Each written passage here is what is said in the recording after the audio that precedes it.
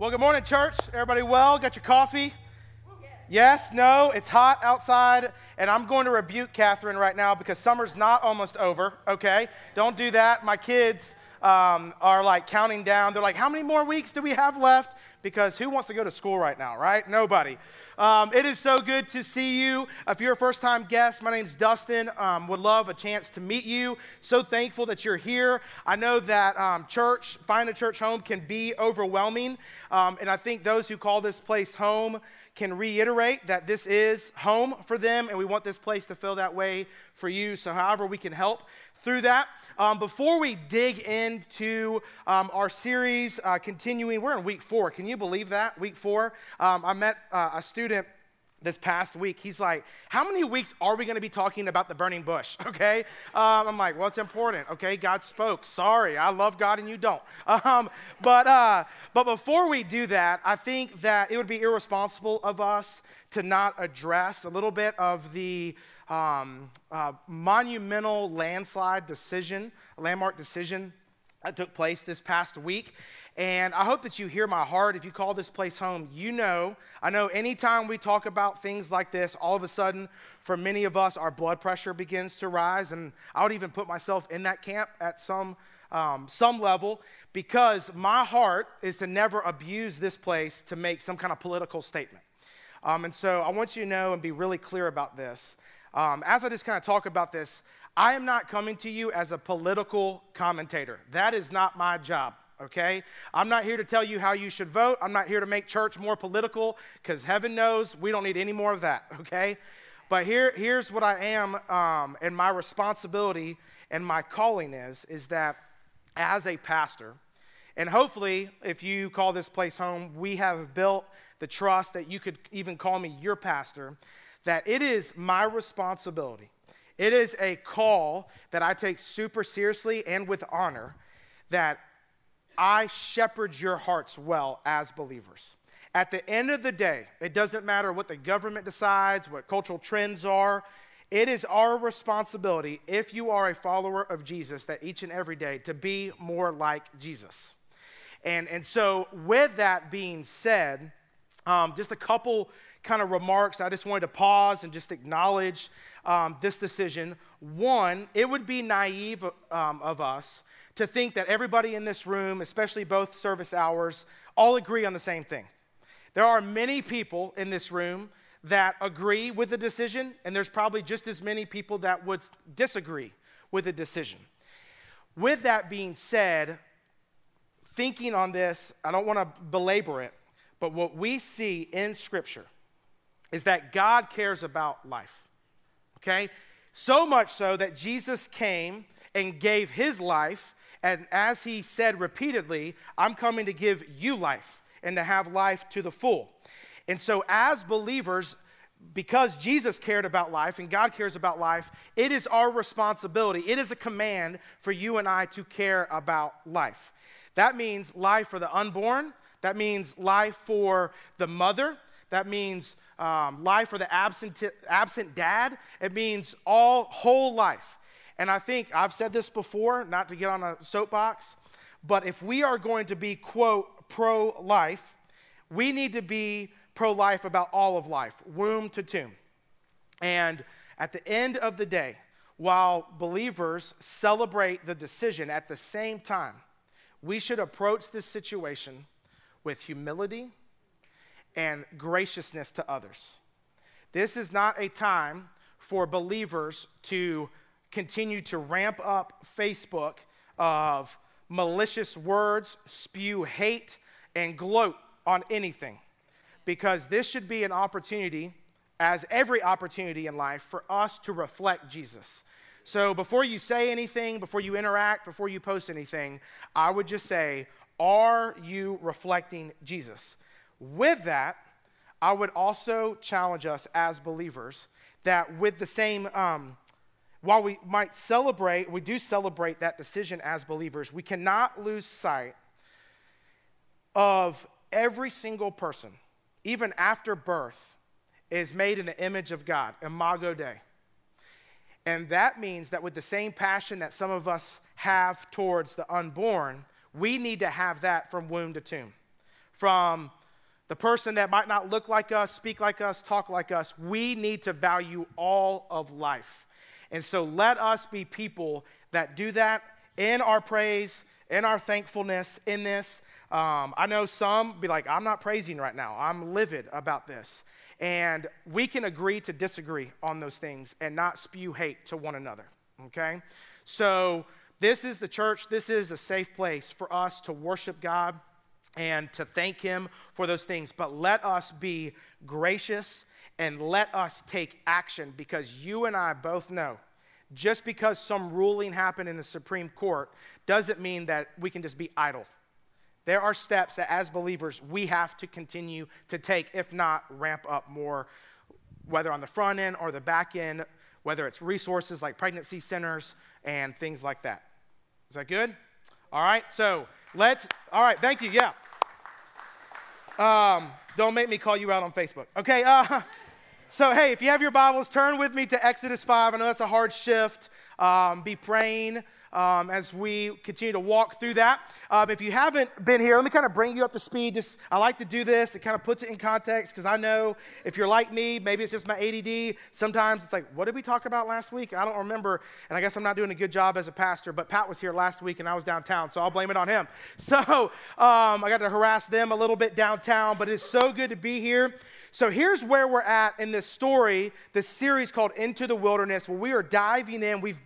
This is week 4 of the series, looking at this amazing narrative of God delivering his people in the book of Exodus.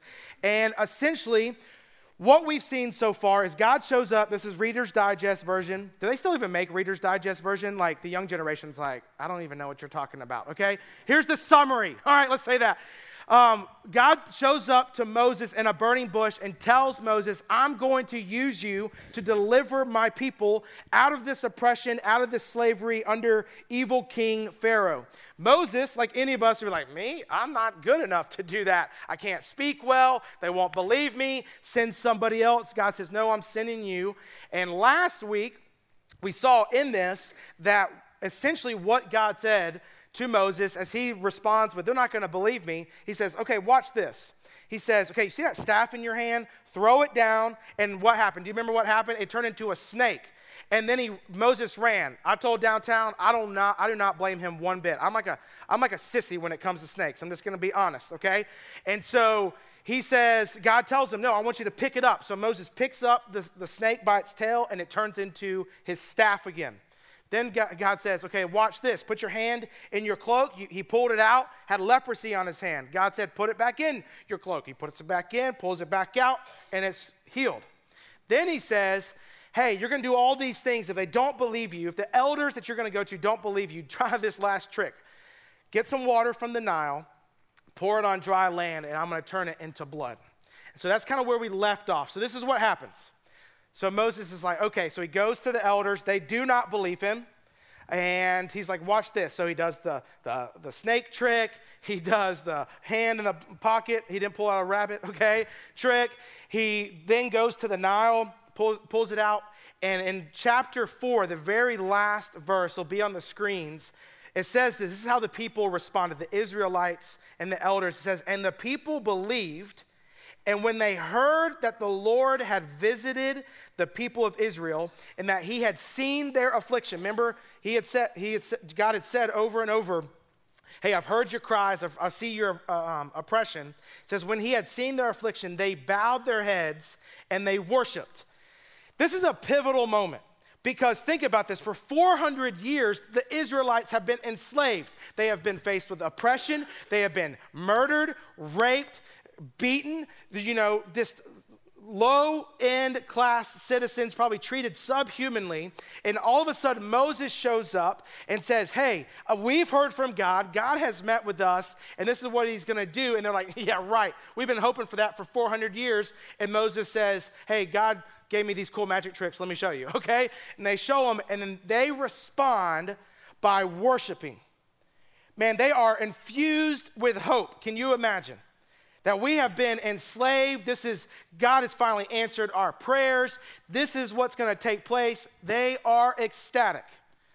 But to be real this morning, After all of that hope is infused, then chapter 5 happens. And I want us to read all of chapter 5. After this hope is on display, listen to what happens. And if you've been studying this, hopefully you've pre-read. Man, God, there's so many. I told somebody this morning, there's probably like 4 messages you could preach out of this chapter. And so thanks for being here for the next 4 hours. Second service will come in. No, just kidding. But man, it's so rich of what God is doing in this story. So let's read this.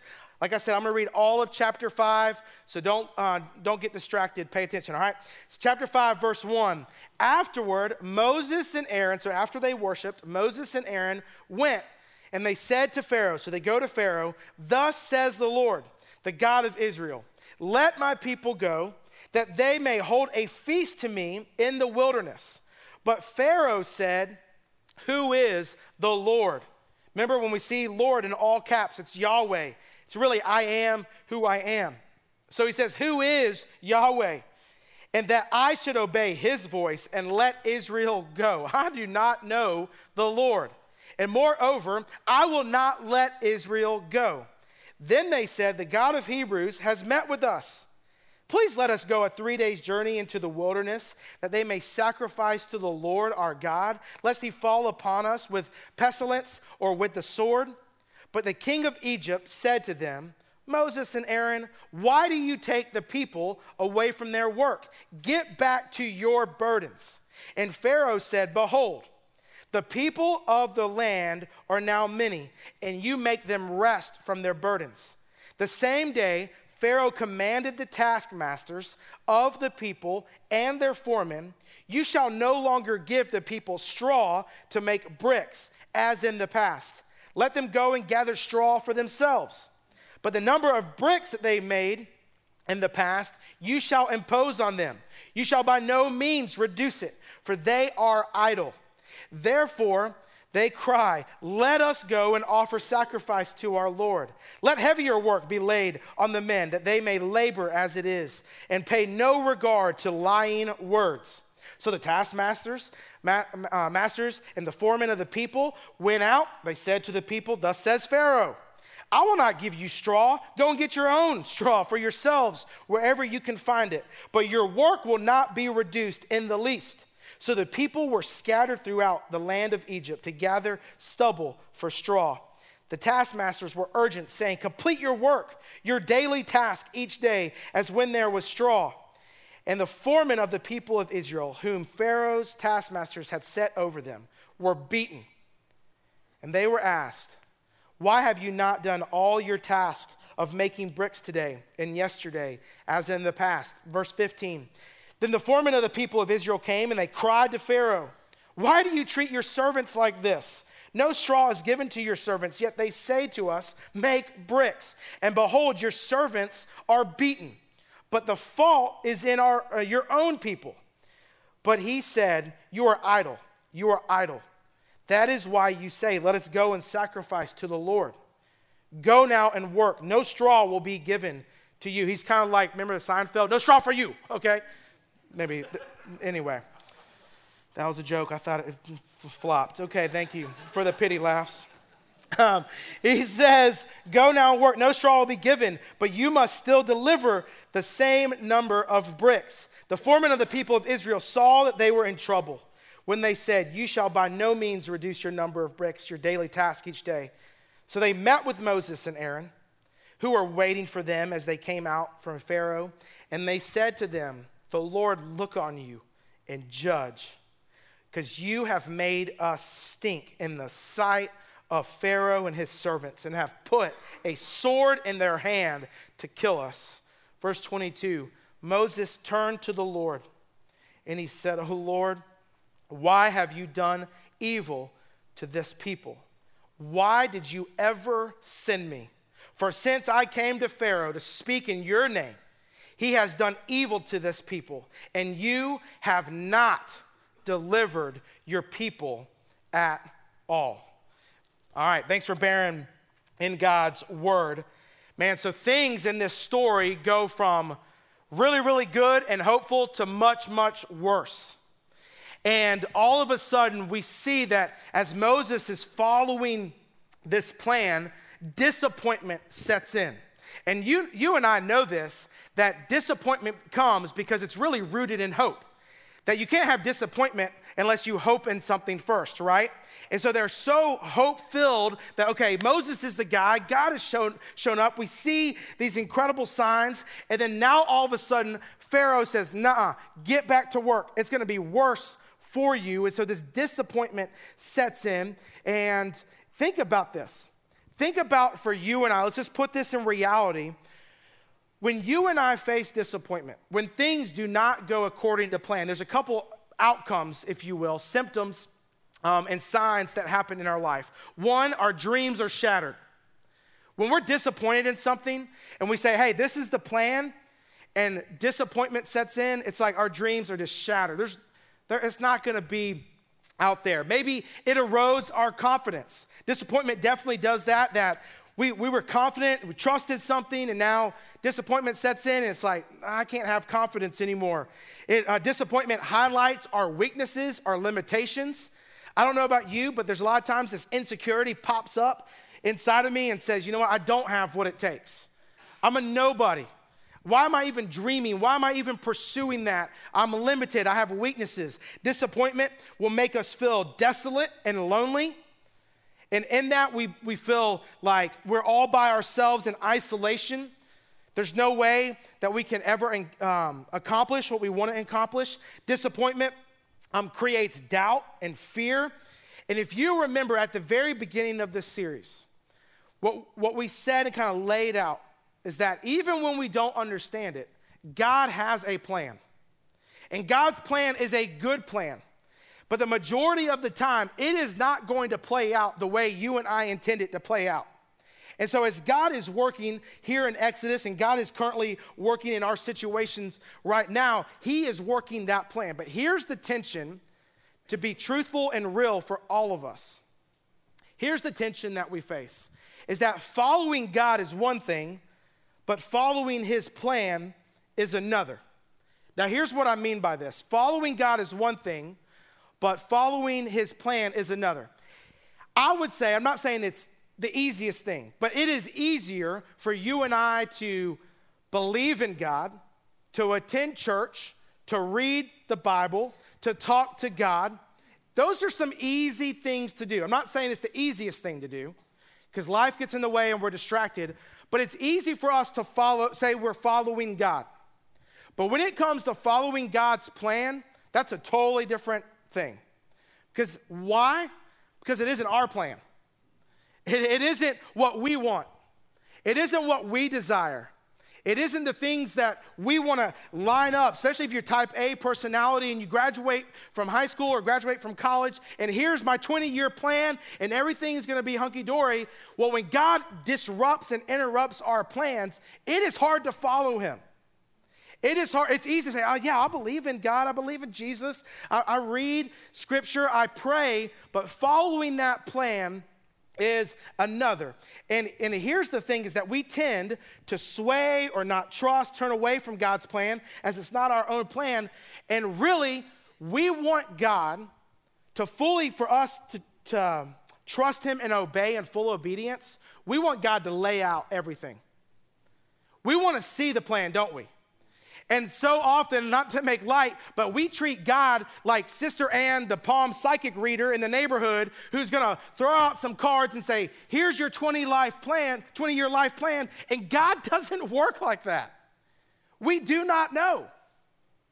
And so we either trust his plan or we don't. And so oftentimes, it is this interruption that says, you know what?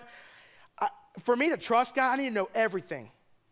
So for many believers, what ends up happening is we live our entire life not truly obeying God. So here's what I want to pull out of these principles when it comes to God's plan and out of this passage this morning.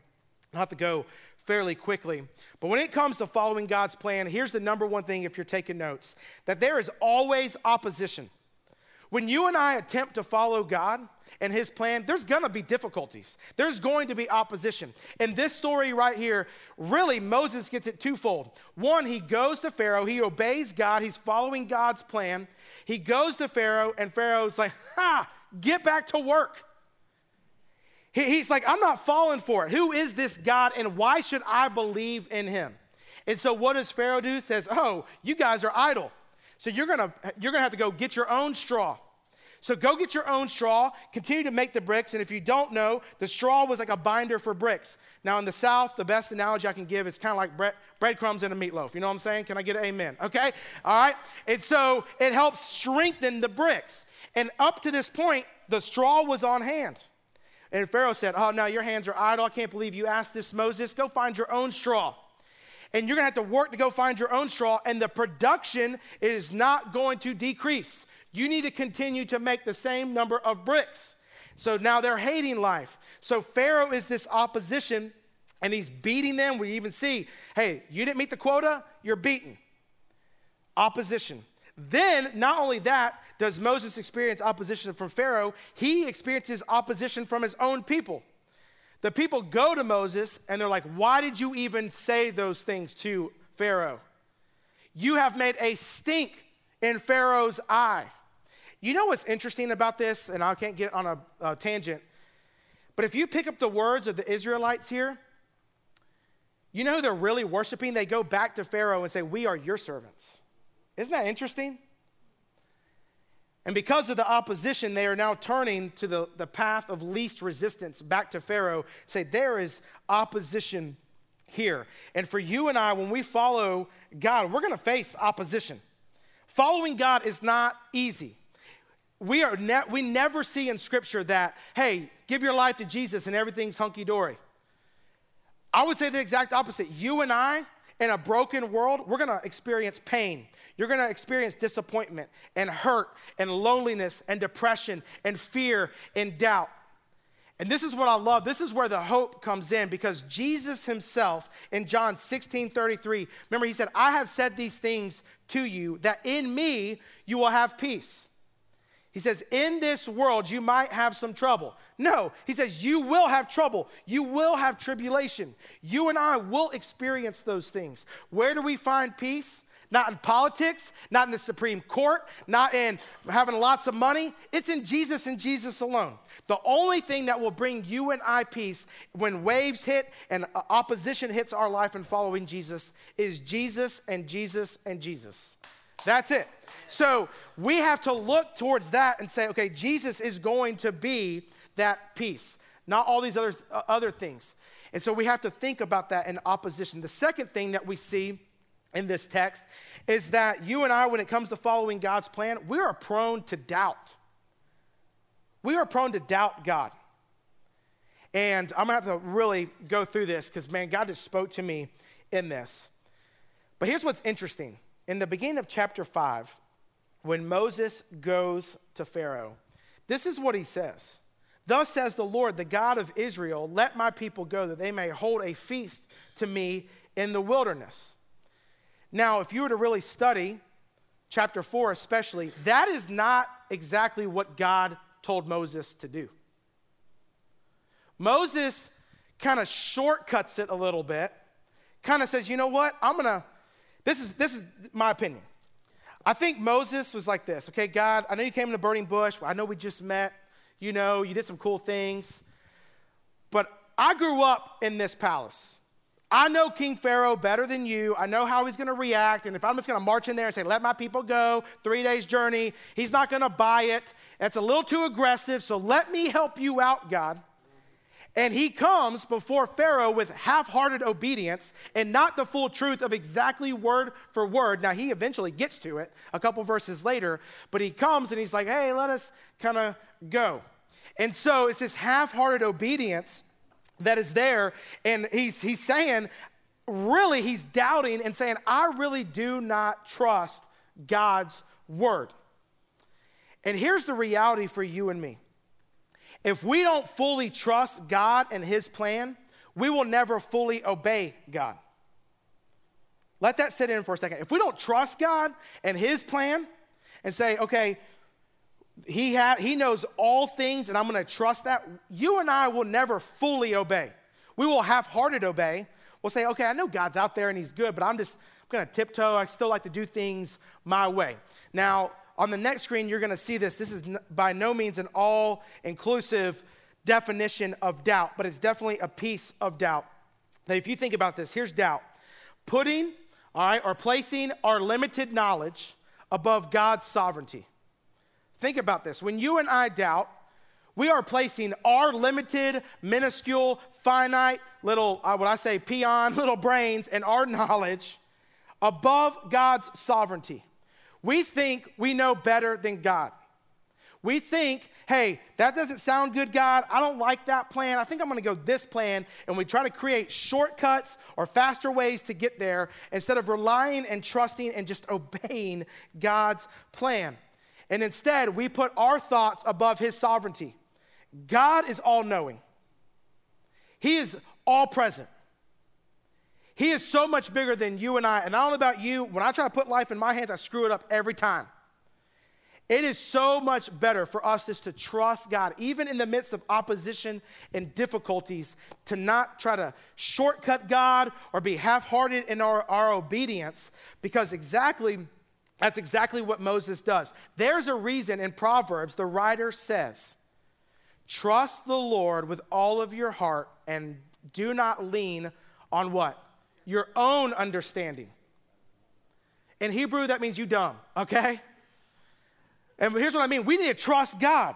Later in that verse, it says, do not think that you are wise in your own eyes.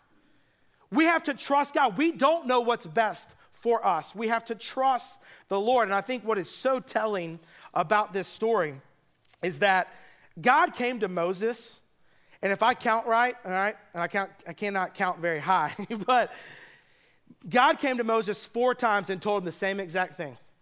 He said, Moses, I'm going to use you. I want you to go to the elders, tell them who I am. You're going to go to Pharaoh. You're going to tell him who I am. He's not going to like it. I'm going to do some amazing things, and he's going to let my people go.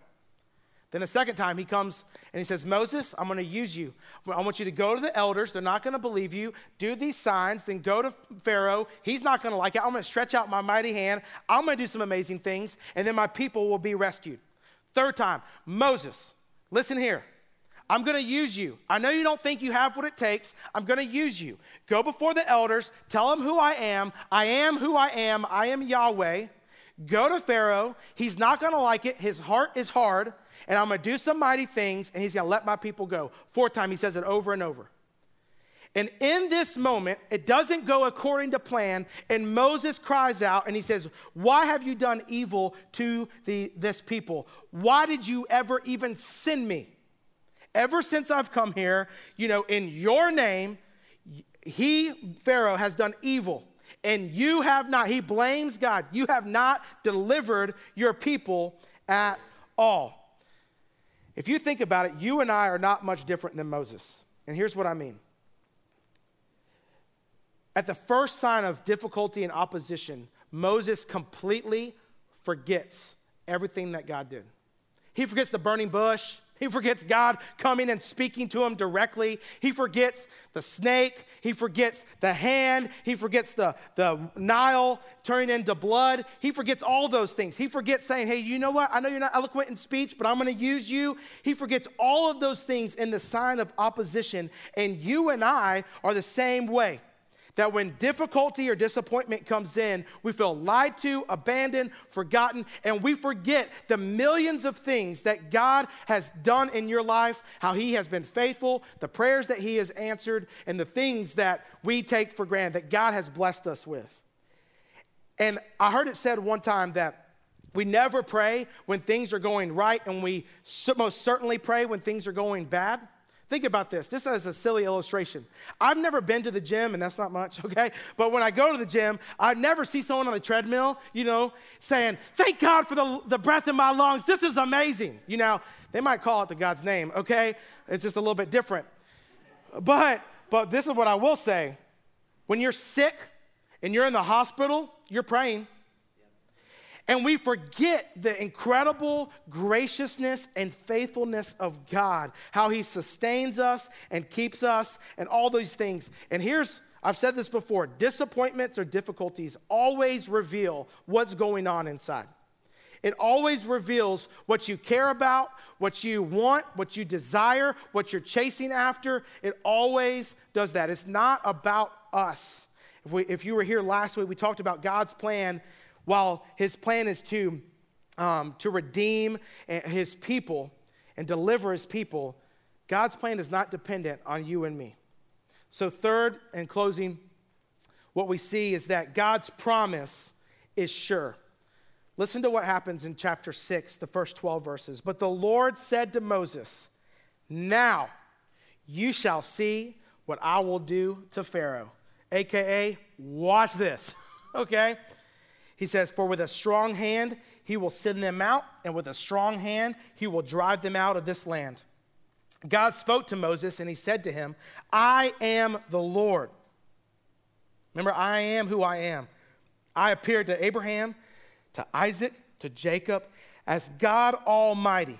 But my name, the Lord, I did not make myself known to them. I also established my covenant with them to give them the land of Canaan, in the land in which they lived as sojourners. Moreover, I have heard the groaning of the people of Israel, whom the Egyptians hold as slaves. I have remembered my covenant. Say therefore to the people of Israel, I am the Lord, and I will bring you out from under the burdens of the Egyptians. I will deliver you from slavery to them. I will redeem you with an outstretched arm and with great acts of judgment. I will take you to my people, and I will be your God, and you shall know that I am the Lord your God, who has brought you out from under the burdens of the Egyptians. I will bring you into the land that I swore to give to Abraham, to Isaac, and Jacob. I will give it to you for a possession. I am the Lord. Moses spoke thus to the people of Israel, but they did not listen to Moses because of their broken spirit and harsh slavery. So the Lord said to Moses, "Go in, tell Pharaoh, king of Egypt, to let the people of Israel go out of this land." But Moses said to the Lord, "Behold, the people of Israel have not listened to me. How then shall Pharaoh listen to me? For I am of uncircumcised lips." But the Lord spoke to Moses and Aaron and gave them a charge about the people of Israel and about Pharaoh, king of Egypt, to bring the people of Israel out of the land of Egypt. Bottom line, God says, watch this. I am who I am. In the midst of disappointment, I promise I'm going to deliver my people. My word is my word. We see his faithfulness and his covenant keeping right here, plain in sight. And I love this because we're about to see this incredible journey of what God's about to do. And here's what it means for you and me. Here's how I want to just invite you into this moment of grace and experiencing Jesus this morning. You might be here and you are just filled with disappointment. You're going through a difficult situation right now.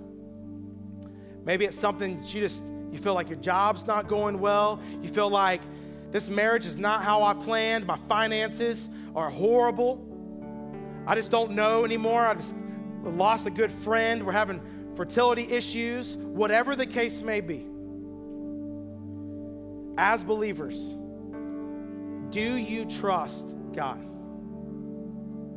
In the midst of that difficulty, in the midst of, I'm not saying it's easy, I'm not saying it's a cakewalk, but are you trusting God in that moment? So here's what I want to do. I want us all just to close our eyes, bow our heads, no one looking around, just a moment of response between you and our Heavenly Father.